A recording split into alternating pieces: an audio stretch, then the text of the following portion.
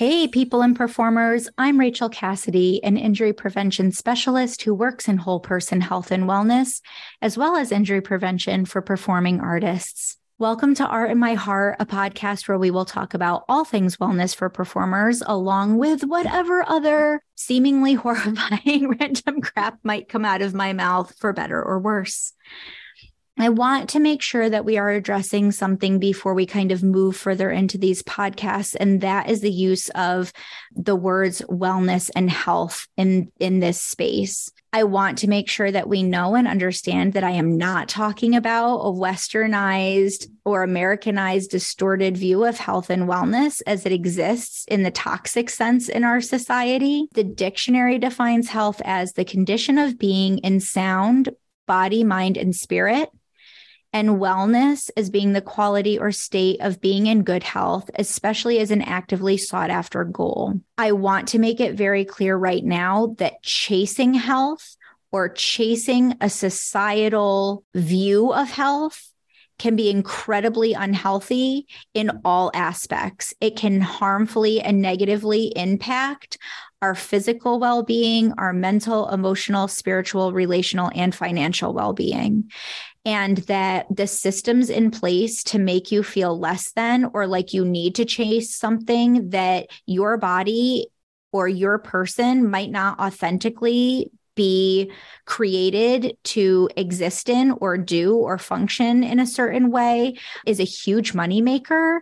And there is a reason that the fitness and diet culture industry want to make you think certain things about yourself. That being said, for me, health and wellness means living in a way that allows you to do most of the things you want to do, personally and societally providing accommodations for yourself and other people in our communities so that what people want to do is more accessible, and considering yourself as a whole person, not just a body. First, I want to acknowledge that personally, as human beings, no one owes us being healthy. There are situations in which some people will never be healthy with our particular societal standards. I personally believe that they can still be healthy and live their life well and have well-being and ease and enjoy their life regardless of any type of thing that we're discussing, especially when we're discussing health and wellness in spaces where people have disabilities. We can get into very ableist discussion when we talk about pursuing health. I also want to lay the groundwork that body size, weight, and BMI are not actually accurate scientific measures of health at all. Everybody, no matter your body size, BMI, weight, all of that, you can have the same issues being in a smaller body as in a larger body, and you cannot tell somebody's health by looking at them.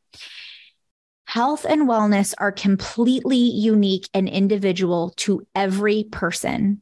What is healthy for one person may not be for anyone else. Nothing at all, not one thing you've heard about fitness and moving your body, not one thing you have heard about nutrition, not one thing you have heard about tools for your mental health or your emotional health or your spiritual well-being or your relationships is going to be supportive and helpful for every single person. This is made even more apparent when we look at health from the 5 pillars or 5 aspects of health, 6 if we count financial. You cannot be healthy if your body can do certain things, but mentally and emotionally you are not okay. You can see somebody in what you can tell is a visibly disabled body, and they can be very healthy because the other aspects of their health are well. While I believe the pursuit of health in and of itself is not to be judged or not harmful, there is a certain amount of awareness we need to have around pursuing those things.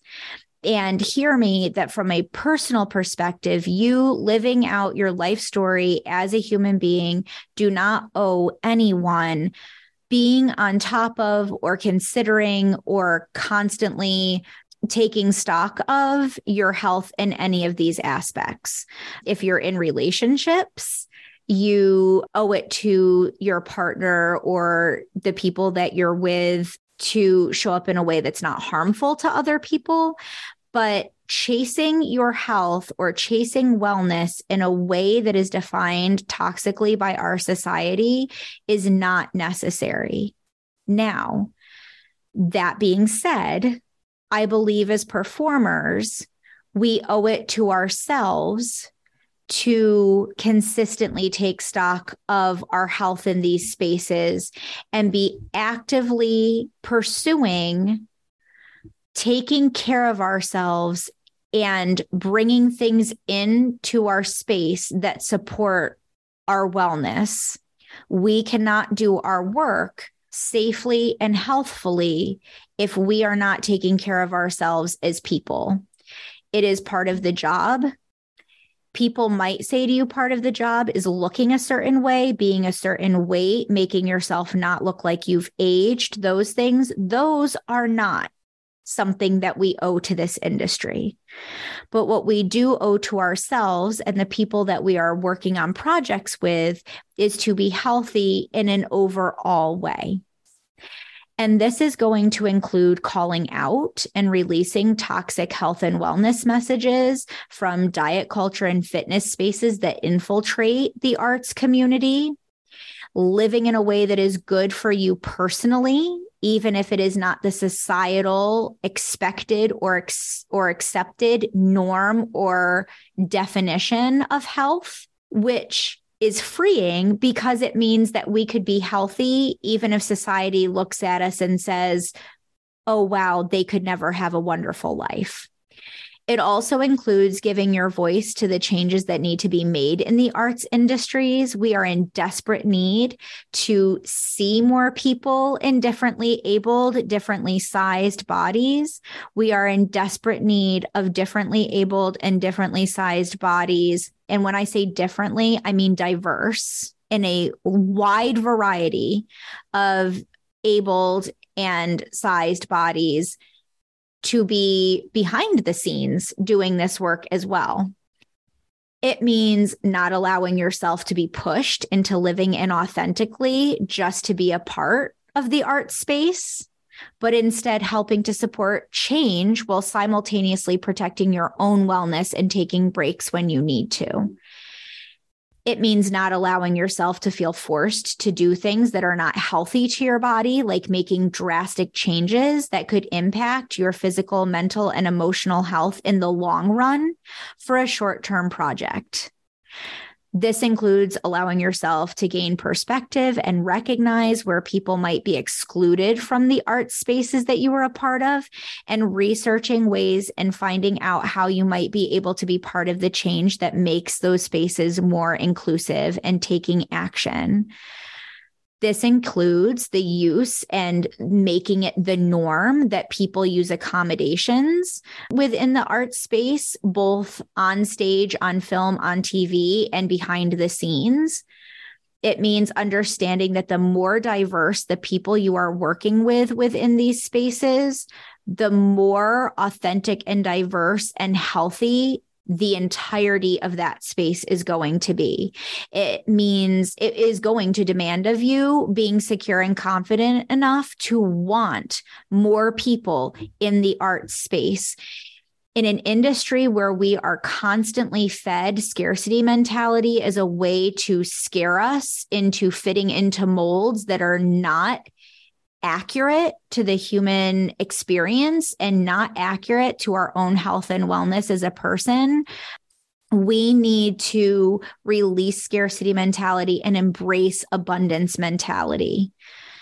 It includes taking stock of the 5 pillars of health consistently in your life and either providing your own support and adding in tools that will be helpful, or seeking outside support to help you add tools in. It means doing what you can to prevent injury so that you continue to be able to participate in these spaces, so you can continue to be able to influence these spaces in the changes that need to happen, and so that you can add your own unique perspective and voice while keeping the health that you have, so that even after you decide maybe to not professionally participate in the arts anymore, you have your health and wellness left to be able to live your life in a way that feels good and at ease with your own authenticity. And it means releasing judgment in times when you notice where you are struggling to live well. So now that we have addressed those things about those words before we move forward, now is the time in the podcast where I say what is bringing me joy right now, in hopes that you will also take a look for yourself in your own life. So along with the theme today, I would say I've been really feeling in my body the gratitude to myself in doing my own personal healing work around the words health and wellness. I have worked within spaces of fitness for over 20 years. And that is a very toxic industry. And I have had periods of extreme guilt and shame over having been a part of those very detrimental spaces and the harm that it can have, and that I participated in causing, I am sure, especially because I knew when I was there that those messages did not authentically align with my belief systems and how I believed people could be living well. After working so long in this very harmful space, I've had to do my own healing around what I believe about myself and my own health, and coming to terms with where my health stands and what I can do about it and what I can't do about it. If you don't know this already, diet culture and I have a very hate-hate relationship. But being able to use the words health and wellness without feeling this striving and chasing of perfection, or striving and chasing acceptance, and allowing myself to really define those spaces for me individually, and then moving that into doing work with the general public and people in shifting their perspective of themselves and releasing some of those toxic messages, and then allowing myself to come in and really define those spaces in work with performers to untangle this like junk that we've often told ourselves and also been told by other people about our health.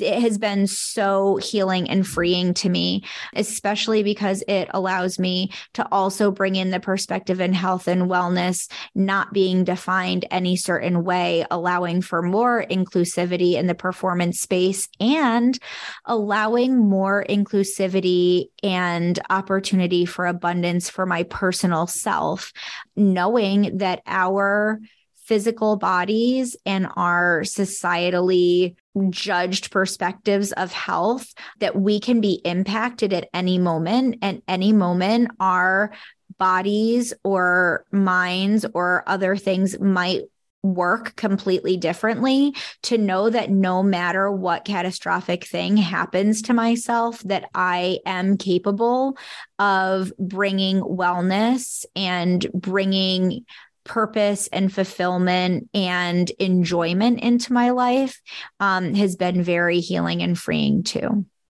So for today, I suppose, end scene, as they say, and I will talk to you next time.